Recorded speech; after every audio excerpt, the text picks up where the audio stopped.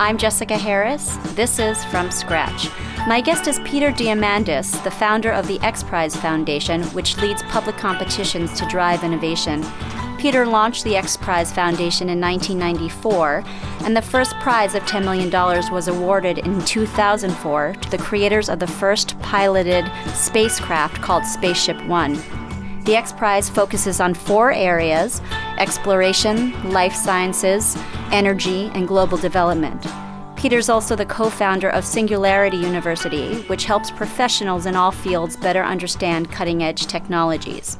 Peter is the author of the books Abundance and Bold, and he's a graduate of MIT and Harvard Medical School.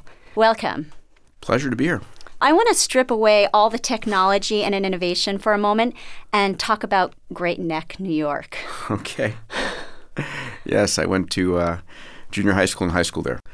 And it was great. It was a great school, a lot of amazingly smart people. And it's really where I started becoming conscious as a scientist, entrepreneur, someone passionate about space and computers and all these techie things. Your father was an OB/GYN. Yeah. Did your mother work? Yeah, my mom ran his office.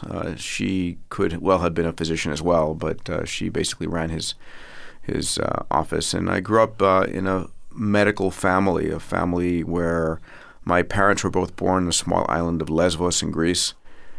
Came over, my mom when she was 10, my dad after medical school. And they both had very humble beginnings. I heard stories about, not having enough food to eat during the day and all of that. And I used to think that the journey that they took from their village in an island in Greece to, New York physician was like this epic journey that would be the equivalent of me going to Mars. Speaking of Mars, you had this deep fascination with space in Great Neck, New York. Yeah. What was the germ for this space interest? Well, I was born in the 60s. The germ was the Apollo program and Star Trek. Apollo was like, you become conscious during a decade where this epic, impossible, crazy journey is taking place, and it becomes the norm. You assume, oh, yeah, of course, humanity does amazing things like this. It sort of calls its shot and goes to the moon and over and over and over again. And then all of a sudden it's not anymore. And that disconnect also fueled me. Were you one of those tough kids? No, I was not at all. I was probably the kid picked on more than anything else. I was a bit of a geek. I was tough only in my perseverance, I think. Now, did you want to break out of Long Island, New York, or were you kind of a content adolescent wanting to perhaps have a career in medicine? I was expected to become a doctor. It was sort of the family business. But in my deepest heart of hearts, I wanted to be an astronaut. While you were in medical school, you founded the Space Generation Foundation, the International Space University. You headed a company called International Microspace, so it was very much top of mind while, by the way, you're a student at Harvard Medical School. Yeah, it was, my passion was space. My day job was being a student. And the funny thing is, my 4th year in medical school, I had 2 companies I was running. And I would go and work the night shift at Mass General Hospital from 10 p.m. till 6 a.m. And then I would go home and sleep for 6 hours and then go to the office from noon until 10 p.m. and would repeat, over and over again. And it was sort of like I was committed to getting my degree. And when I finally did get it, barely, I photocopied and sent a copy to my parents and then went off to go and work on my companies. Incidentally, my family, they're Harvard Med professors. They probably wouldn't be happy knowing that one of their students was working another day job. Yeah, I have my dean back then, Dean Tostason, who's passed away since, I had a very cathartic moment with him where he called me in and basically said, listen, all of your interns and residents are sort of telling me you're on the phone all the time, you're not paying attention, you're not doing your full abilities, what's going on here? And I fessed up, almost in tears because he was, this was like the meeting where I might get kicked out of medical school. And I said, listen, my dream and passion is space. I want to do this. And he goes, do you want to graduate? I said, dearly. And he said, well, I'll make you a deal. If you promise you don't practice medicine and you pass part 2 of your boards, I'll let you graduate. he kept his promise. I kept mine. I'm Jessica Harris. You're listening to From Scratch. My guest is Peter Diamandis, the founder of the XPrize, a foundation that drives innovation through competition with the hopes of improving the human experience. You got your medical degree and instead pursued this space route, yet you had challenges on the venture capital front on raising capital for your companies. One was, as I mentioned before, International Microspace, which was bringing loads into orbit, basically. Can you just describe that briefly? Briefly, I had just started the International Space University. It was a huge success. What was that? International Space University was a graduate-level program for studying all aspects of space business, medicine, engineering, life sciences, architecture, all those things. And it's still going today as one of the leading institutions for the graduate study of space. It's based in Strasbourg, France. It started out of MIT. And on the heels of that, it's like, what can I do next? And I said, the launch vehicle world, getting stuff into space is really expensive, really hard, and there's a marketplace there. So built a company with an amazing group, and we took a shot at building low-cost launch vehicles, what people know, SpaceX and companies like that to be doing now. And we built it, we won a large contract, but we were never able to capitalize the company fully and never actually launched the vehicles, and eventually sold it to a company, CTA, into Orbital Sciences, and never flew. I was disappointed by that. Rather than chase money, you then decided that you would make others chase money by building this organization, the XPrize, where you're incentivizing people to innovate, being rewarded by with millions of dollars. What was the germ for the gaming aspect of XPrize? Having just come off of this failed launch vehicle, and again, fueled by this childhood passion of wanting to go into space, at the same time I was trying to finish up my pilot's license. And a dear friend of mine, Greg Marinac, gave me a copy of Charles Lindbergh's biography, The Spirit of St. Louis. And he said, read this. This will be your motivation to finish your pilot's license. It's an amazing, epic journey of this pilot. And I had no idea that in 1927, Lindbergh crossed the Atlantic to win a $25,000 prize. The story is amazing. This Frenchman, Raymond Ortegue, born under the Pyrenees Mountains in the late 1800s, comes to New York, works his way up from a busboy eventually to the owner of the Hotel Lafayette. During World War I, the airplane had made its debut in the world, and at this hotel, he catered to pilots from this World War I. I guess they called themselves aviators or aeronauts back then. He said, I wonder if aviation could connect my new home of New York, my old home of France. And so in 1919, he offers up a $25,000 prize for the first person to fly between New York and Paris, or Paris and New York. And that $25,000, as I'm reading in Lindbergh's autobiography, inspires 9 different teams who spent $400,000 to win this $25,000 prize. And I said, and there was just a moment in time where I wrote down in the margins Space Prize. And I said, maybe this is how I could encourage the development of private launch vehicles that would carry me and my friends into space. And then not knowing who was going to fund it, who was my Ortegue, who was my Pulitzer, my Nobel, so to speak, I wrote the word X as a placeholder, and that became the XPrize. You announced the prize before you had the capital, and the prize, the first prize, was for this piloted spacecraft. The funder, whom you eventually found, is a female Iranian engineer, Anusha Ansari. Yeah. How did you come into contact with her? So you're correct. In May of 1996, May 18th to be exact, we had raised about $500,000 of capital from St. Louis. And the fundraising was slow, and we took a gamble. And the gamble was we're going to announce the $10 million prize anyway, with the notion that if we got enough publicity, we'd find the funder. I had 2 board members resign when we decided to do that. We announced the prize under the arch in St. Louis, and I started on this journey to go and find backers. And I pitched Richard Branson twice. I pitched Fred Smith, the CEO of FedEx. Lots of CEOs, 150 CEOs, philanthropists, and all of them said, why isn't NASA doing this? Can anyone really build a privately funded spaceship, and can they do it safely? Will someone die? I was told no over and over and over again, 150 times. And ultimately, one day I was reading a copy, I think it was Fortune magazine, and it had a listing of the wealthiest 40 women under 40. And Anusha had just sold her company to Telecom Technologies for $1.3 billion. And she was listed in her bio. It said her dream was to fly on a suborbital flight into space. And I was just taken aback, and I committed to tracking her down, which I did. She was vacationing in Hawaii, and I was her first meeting when she got back, and they agreed to fund the prize. What was your sense of self like during this time? You know, you had trouble raising capital from your for-profit venture. You're receiving no's relentlessly. Are you like, you know what? In my private moments, like looking at the mirror, what was that conversation like? It was hard, no question about it. You know, I had a number of early successes. But your raising capital was not your forte. Well, I would say it probably is my forte more than ever now. But back then, I was working hard. I was raising capital for really hard stuff. But what I realized was this was the most important stuff in my life. And I would not want to do anything else.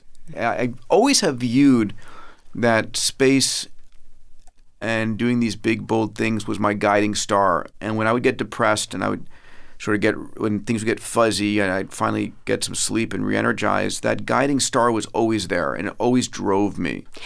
Anush was a turning point for you in the capital coming in. What were others like fulcrum moments for you in addition? There have been many of those over life, meaning Anusha was definitely a turning point. Of course, when Burt Rutan, backed by Paul Allen, gave notice that they were going to compete was important because, frankly, having a prize that no one competed for. Right? We had 26 teams around the world who spent on the order of $100 million, but having someone like Burt, a legend in the aviation business, decide that he was going to go into space and then pulled it off, that was extraordinary. And Paul Allen, founder of Microsoft. Yeah, when Paul Allen, who had made his wealth in Microsoft, backing Burt and spending $26 million to win the $10 million prize. It really credentialed the concept and allowed us on the heels of that to really give birth to the XPrize as a platform for doing extraordinary things. I'm Jessica Harris. You're listening to From Scratch. My guest is Peter Diamandis, founder of the XPrize Foundation. We'll hear more from Peter coming up. I'm Jessica Harris. You're listening to From Scratch. My guest is Peter Diamandis, the founder of the XPrize, a foundation that drives innovation through competition with the hopes of improving the human experience. These prizes are focused on bold yet achievable projects ranging from space exploration to the human genome. Peter is author with Stephen Kotler of Abundance, Future is Better Than You Think, about technology innovation driving better standards of living for the world's growing population, and Bold, the importance of technology disruption. I want to talk about the history of prizes for a moment. What are some prizes that we might not know about, just historically that have fueled other innovations in time? Sure. So the very first prize ever in recorded history that I studied is the Longitude Prize. In the year 1714, the British Admiralty put up a fortune for the first person to be able to tell the longitude. You could tell latitude by simply where the sun was rising on the horizon. But to tell longitude was very difficult. And because the early navigators could not tell longitude accurately, the Navy was losing thousands and thousands of their men on the rocks as they'd come back to port. And they thought an astronomer was going to figure it out. So the longitude board, the judging body, was filled with astronomers. And it turned out to be John Harrison, a watchmaker, a tinkerer, who came up with a very accurate clock on the highly humid rocking seas that ultimately won the prize, much to the chagrin of the astronomers. There was in the 1840s when Napoleon was marching on Russia and losing his men from malnutrition because the supply line was so long, he offered up a prize for food preservation. And it was won by Nicholas Appert, who came up with canning food. Mm-hmm. And he was a French candy maker. And a lot of early aviation prizes put up by the media, actually. The newspapers put up a lot of these, the Daily Mail and such, because they wanted to create good news stories and heroes.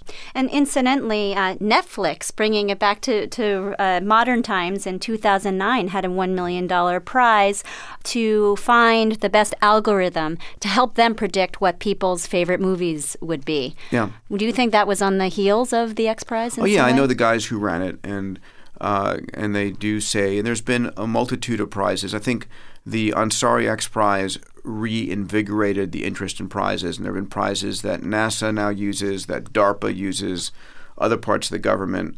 And in fact, we recently launched a platform called HeroX, a spin-out of XPrize. And this is a platform where anyone, a company, a CEO, an entrepreneur, a community, can actually have the community help them design a prize, develop a prize, fund a prize, and launch a prize. And because the XPrize Foundation, we only launch 2 or 3 prizes a year, and these are typically $5, $10 million prizes, HeroX becomes a platform we could launch a $50,000 prize. We're talking about space innovation, yet your interest also lies in the self. You have interest in human longevity. You've had a project with Craig Venter, who decoded the human genome. And it's interesting because when we talk about space, it's an area that we all can talk about comfortably, whereas the self and wanting to stay younger is kind of highly personal. When you look in the mirror, you're like, I thought I was impervious to growing old, but it's happened, and those are such deeply personal reactions. And it's just striking how on the face of it, 2 very diametrically opposed things happen to have a lot of commonality in the people who push the innovations forward in those fields. Like Martine Rothblatt, for example, she's an innovator focused on space and satellites, yet she's also focused on life extension and the self. And I'm wondering, is there a coincidence in that parallel? Sure, and I know Martine for 30 years. She's a dear friend and a brilliant, brilliant human. There is the following commonality. As entrepreneurs become more and more enabled to do bigger and bolder things, and this is the premise of my book, Bold, there are tools that allow us to do things that only the largest governments and corporations could do before. And we as individuals are far more risk takers than anybody else. And when you think about what has driven humanity forever, and what the epic journeys of the early European settlers talked about, what were the Europeans coming to the New World looking for? Gold and for the fountain of youth. The space exploration element is our continuation of our epic journey. It is the journey looking for new lands, for new resources. My company, Planetary Resources, is a company backed by a group of amazing investors building spacecraft to go out to near-Earth asteroids to look for fuels and precious materials.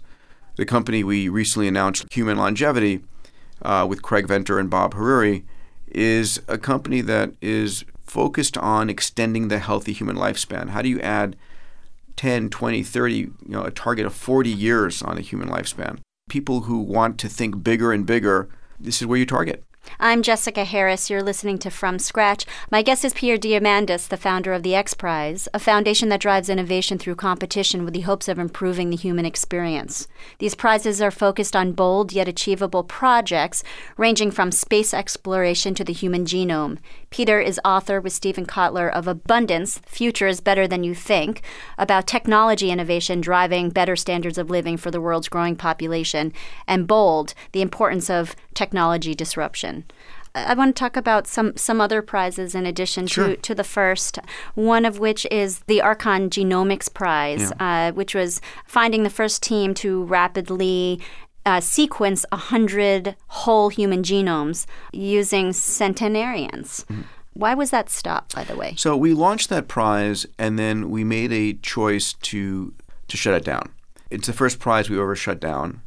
And we made the choice because it turned out that we want to use prizes as a means to incentivize breakthroughs and innovation. Very rapidly after we announced it, that market started moving completely independent of the prize.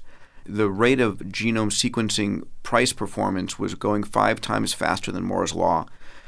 And it just seemed like that was not likely to be a prize that was going to change the system.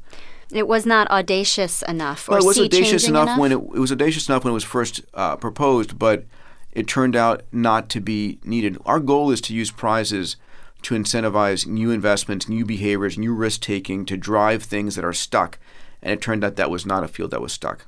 Another example of a prize is the Qualcomm Tricorder XPrize, which is creating non-invasive health diagnostic devices, basically detecting mono and HIV and osteoporosis. Are they basically just packs that you have that you could bring into the developing world? Or no, so the goal here is, and again, going back to childhood experiences and vision of Star Trek, I was having lunch with Paul Jacobs, who's now the chairman of Qualcomm. We were talking about X Prizes, and I said, one of the X Prizes I'd love to do is to bring the Star Trek tricorder to life. That device that, that Bones, that Dr. McCoy or Spock used to use to diagnose somebody. You'd wave it over them and say, Jim, he's an alien, and he'd be able to tell what's going on.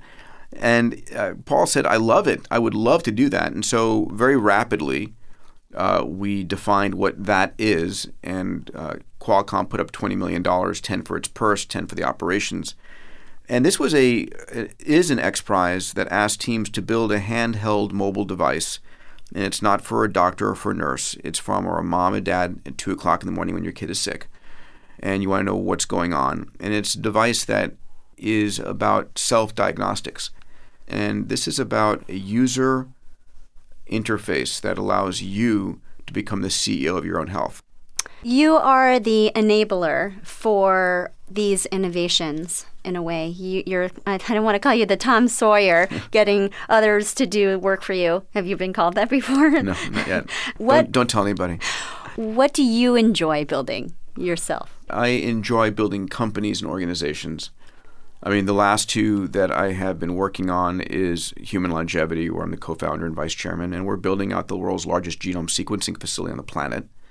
And our goal is to add 30 to 40 healthy years in a person's lifespan. That's a big deal. The other company, which I spend a lot of time on and I'm passionate about, is Planetary Resources. Everything we hold of value on Earth, metals, minerals, energy, real estate, is a crumb in a supermarket filled with resources. And so our job is we're building the spacecraft that can go out to prospect, to image, to claim, to effectively eventually gain ownership of these resources that then allow us to uplift all of humanity, because we should not be a resource-limited species.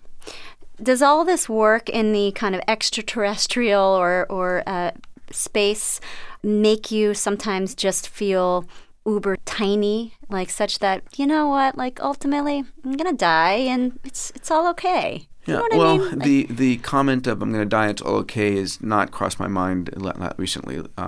I prefer to extend human life than succumb to it. I still have hopes for my generation to be one of the first generations that has the option to live long enough to live forever. You're older than I, but we're kind of the same generation. We might be that Moses who is looking at the promised land, but not actually ever arriving. I'm working really hard to arrive there, and I will not give up. The other side of space flight is a different realization. I look at it differently, which is I think millions of years from now, hundreds of thousands of years from now, when we look back in time, whatever we've evolved to, it'll be these next few decades that the human race has moved off the planet irreversibly. And we're at that cusp.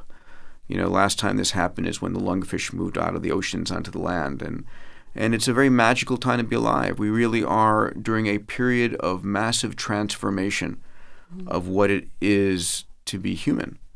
And we're going to be defining that. Don't you think every generation feels that they're on the cusp of just great explosive innovation? Probably. I think that the realization is the rate of innovation continues to increase. And so there is, as my friend Ray Kurzweil calls, a singularity at which the point of change is so fast, it's not predictable.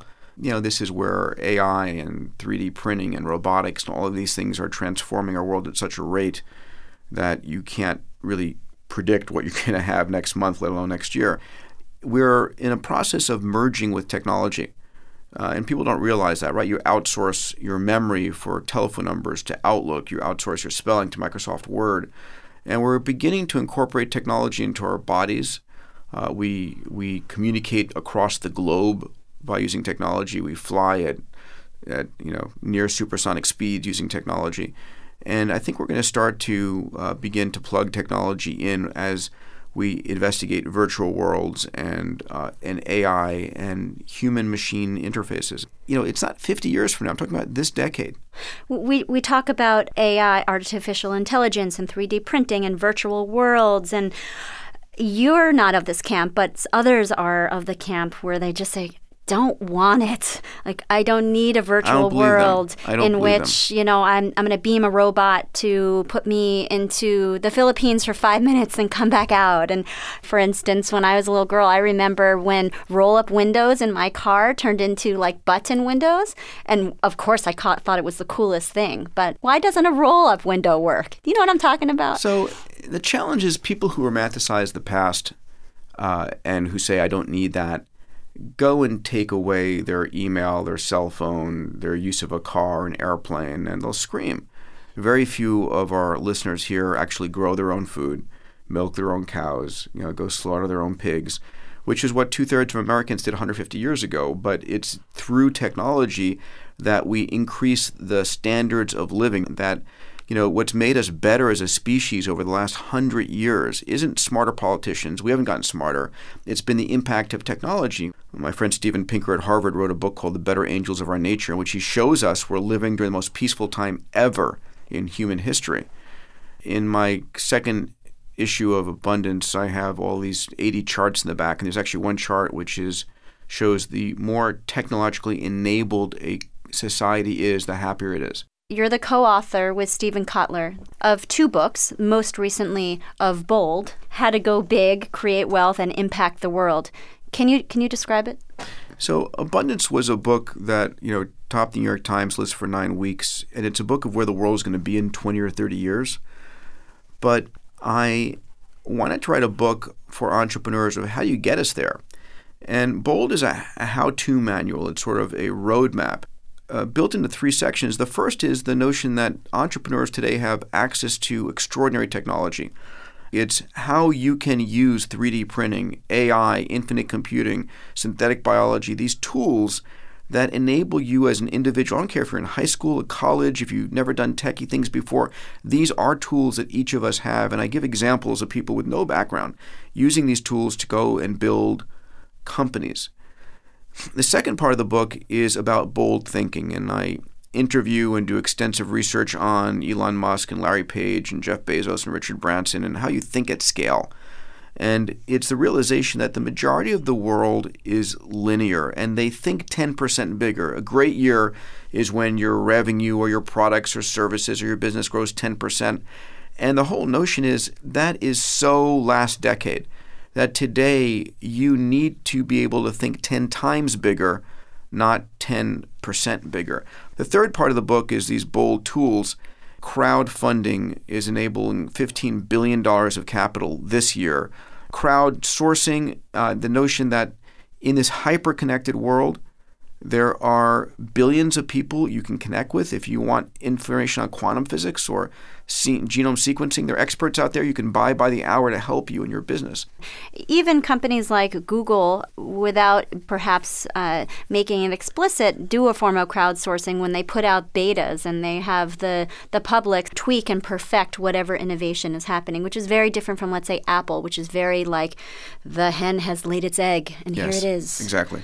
Very open source versus closed. Do you see any parallels with a natural world where crowdsourcing? Listen, we live in a world of Darwinism where we are constantly taking experiments. Nature is taking trillions of experiments per year. Every time a small genetic mutation occurs, it's an experiment. We are, as humans, the peak of that evolutionary branch, at least for intelligence. And it's the natural way of doing things. What might I not know about you? Well, I mean, I'm a father of 3.5-year-old twin boys. I have a pilot's license. I am traveling way too much all the time. What has surprised you about fatherhood? How much I care about it, how much I enjoy it, and the challenge of and the myth of living a balanced life. And it's also how much it's nature versus nurture. I know my children's personality from like the day they were born to today. The fundamental cornerstones haven't changed, and so it's all coded in the genome. My friend Craig Venter, who's my co-founder in Human Longevity, talks about how much we underappreciate how much your genome codes for how you look, the sound of your voice, the structures of your brain, your memory, your skills, your personality, all of these things. So we're going to start to unlock in ways that we haven't even considered yet from your sequence who you are in society. Are you married? I am. Do you meditate? Not yet, but man, do I need it. On the non-technology front, Yeah. aside from being like with your children, Yes. what do I do? Enjoy? I love flying. I mean, actually, the closest I come to meditating is when I'm, flying an airplane, and I'm focused on one thing until the autopilot goes on. Then I focus on my email. Thank you very much for joining us. Pleasure. My guest has been Peter Diamandis. Coming up, we'll meet Coss Marte, founder of ConBody, an exercise program that Coss developed while he was in prison for selling drugs. I'm Jessica Harris. This is From Scratch.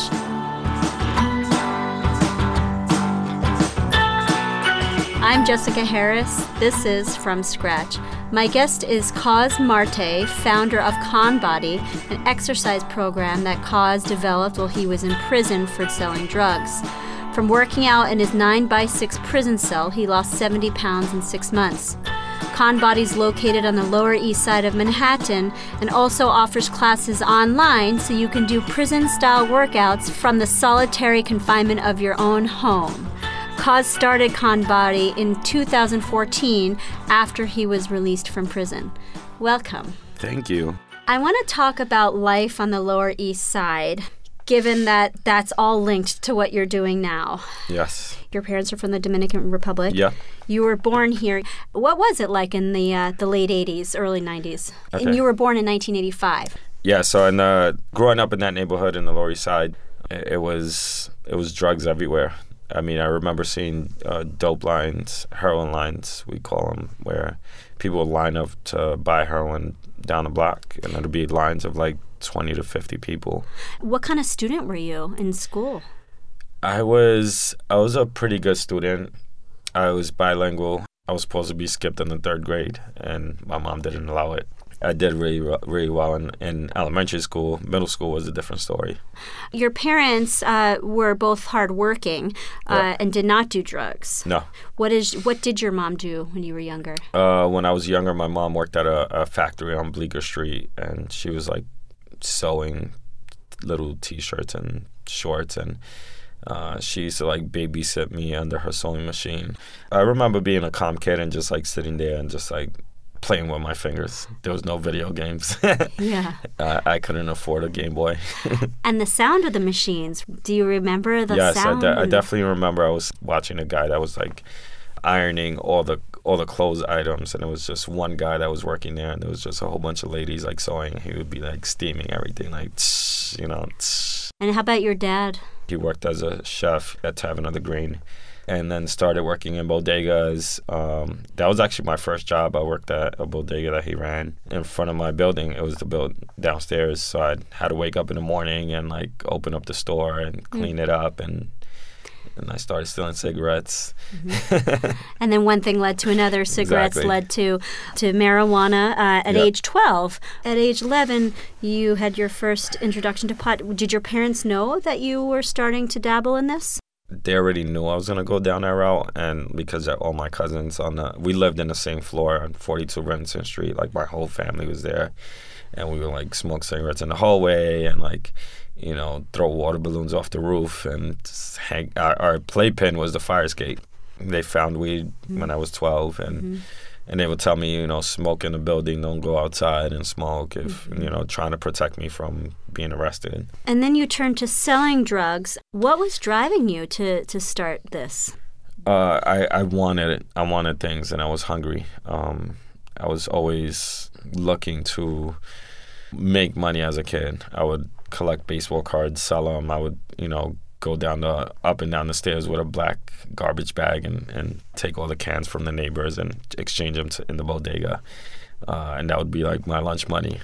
But I was just hungry, and everybody that was around me had everything, and I wanted that. So fast forward a few years, by the age of 19, you had become kind of a local kingpin. Is that overstating it? Not local. It was more of a tri-state, more regional thing. But it was definitely a delivery service. So I changed the way we sold drugs in the Lower East Side. So I had everybody wear suits and ties, and I made 10,000 business cards. And when the neighborhood started really gentrifying, I gave it out to all these young hipsters, and it was a 24-hour delivery service, and I had over 20 people working for me at that time. And you were selling now to people who were analysts at Goldman Sachs, exactly. Right? I mean, what? Stockbrokers, judges, lawyers, doctors, you name it. And you had 7 cell phones at one point? Yeah, we had 7 cell phones because each phone only held 1,500 numbers, and it got so overwhelming that I started getting dispatchers, and I had easel boards where they would write who's coming in, what's going out, how many people, keeping stats. We had a marble notebook, old school bookkeeping style. It was pretty crazy. By the way, just going back to your parents, you also have 2 sisters and a brother. Yeah. Now, your sisters are ambitious. One was a managing director at Goldman Sachs. Yeah. She now lives in London, and the other is an underwriter for an insurance company. Yeah. And your brother, too, running for city council in District 65 of Manhattan. Yeah, we're hustlers. Yeah. We're trying to take over. We all did well in school. Both my sisters are valedictorians, and my brother as well. So you had a turning point. You were age 23, and you were caught by the federal authorities. Talk to me about your psychological state at that time. Need I ask how you felt about going to jail for 7 years? I was happy. How come? Because it was only 7 years. It was my 3rd felony. I was in and out of jail since I was 13. Went in 10 times. I was supposed to be doing life. And your parents, do you remember how it was affecting your family? I mean, they were really affected. And I have a son. I have a 9-year-old son. And I went in when he was 2 years old and came out when he was 6. Seeing that transition with him, and it was sad. You ended up only serving 4 years ultimately. How come? Due to a program called SHOCK. It's a military-style boot camp type of deal. It's a 6-month intense hands-on program that you have to work out 2 hours a day, strict. You get up, you got to make your bed, brush your teeth, shave, and get dressed in 8 minutes, a minute and a half showers. It's crazy intense. That seems helpful. Not helpful in the way of what I feel like is abusive, but I did that program 3 times. So what was the catalyst for your getting into shape? I got big and started eating unhealthy, and I was my cholesterol levels were really bad. But I didn't find this out until I went to the doctor in prison in 2009. And they told me that my cholesterol levels were so high that I could die within 5 years. I was sentenced to 7 years, and I did the math, and I said, I'm not going to die in this prison cell. And I began working out, and I lost 70 pounds in 6 months, and then helped over 20 inmates lose over 1,000 pounds combined. Now, what did you do in that prison cell that caused you to lose 70 pounds in 6 months? So I took those techniques that I learned from the SHOCK program in 05, 06, and I began using them in that cell. And then I came up with new creative moves because I was there by myself and I was bored, and I just did stuff. Like what? There's one exercise I call it up and down. It's like where you sit down on the ground and you get back up. And you sit down on the ground and you get back up. It's a natural movement, but people don't really see the effects. It's really hard to sit down and get back up at high repetitive amount of times, a couple hundred times. What else? So I did like push-ups, dips off of my side of my bed. I held my mattress and did step-ups on the side with the bed, shoulder presses with my pillow, and just getting creative because you have nothing to do and you was bored. Your motivation was your own physical health because you had been told that you might die in 5 years. And also there's a culture of exercise a little bit, right? Yeah. Why? Because you have the time to do it, and a lot of guys in the prison yard, they're like, yeah, I'm going to get out because I'm going to get these girls. You don't want to go in there and just waste your time and like be fat and lazy and then come out and looking the same and you won't be able to find a girl. Even though your prison sentence was shortened from 7 years to 4 years, you spent a month in solitary confinement because you had an altercation with a guard? Yes. And then you kind of had an epiphany moment while you were there. Yeah. But why were you there? Why was I there? I was called down to the medical unit. This officer places me on the wall to search me. He starts searching me and manhandling me in the wrong ways. I moved a little bit. He smacked me in the back of my head really hard, which made me drop down to the ground. And I stood up and I turned around on him. 10 officers, about a dozen officers came to the scene. They beat the crap out of me. They threw me in solitary. I ended up doing an extra year because of that situation. But isn't this illegal? Like, for doing what? You didn't do anything. When I got to that cell, I was like banging my head in the wall because I was like, I'm coming home. I told my son that I was coming home in 2 months, and I couldn't see my son, and I was devastated because I was like, I didn't do anything wrong. You wrote a letter to your family. Yeah, so out of like desperation, I sat down at this little desk that you have in your cell, and I began writing a letter asking for help. I enclosed this letter, and when I enclosed it, I realized I didn't have a stamp to send it out with. A couple days later, my sister writes me. She tells me to read Psalm 91 from the Bible. All I had in my cell was a Bible that I never picked up, and as soon as I started reading it, a stamp fell out of my Bible. And it was a stamp that I needed to send out this letter with. Right in that instant moment, or that stupidity that I used to think, all went out the door. I felt like I was affecting so many people, and I was creating this whole web of destruction, and I needed to, create a web of positivity. I felt like this was my calling. My whole idea was like starting a prison-style boot camp, doing training the same way we trained in the prison yard, and then hiring formerly incarcerated people to teach the fitness classes. So you get out of prison, but you don't start ConBody right away. You tried to find other jobs prior. What were some of those jobs that you had? So I just kept applying for jobs. I kept getting the door slammed in my face. Eventually, I found a job off the books. My uncle works at this hotel, and I was just scrubbing toilets there. I was grateful.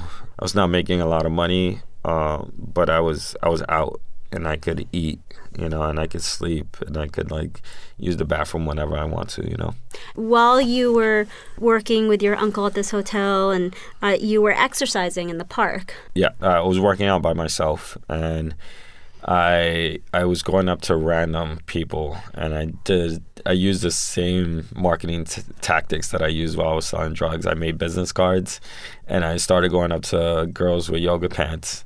I tell them, I see that you work out, you should come work out with me. I run ConBody as a prison-style boot camp derived from my prison experience, where I lost 70 pounds in 6 months in a prison cell, and then I helped over 20 inmates who's over 1,000 pounds combined. I could get you that, excuse my language, that prison body you've always desired. And did they come, or were they kind of scared off by that? Some just laughed. Out of 1,000, maybe 5 or 10, So it took a while. Wasn't there some story you were working out and some guy passed you and said, "Can I join?" And you said, "Yeah, for $200." I was doing pull-up bar training in the morning, and I had a group of about like 6, 7 people out there. He comes like running towards the side and jumps on this pull-up bar that I made. There's no pull-up bar in the park. I took this like broken piece pipe off the ground and stuck it between fences and was doing pull-up bar training there. And when he jumped on it, I was like, yo, that's my bar. You have to pay me for that. And he was like, oh, I'm sorry. I don't mean to disrespect.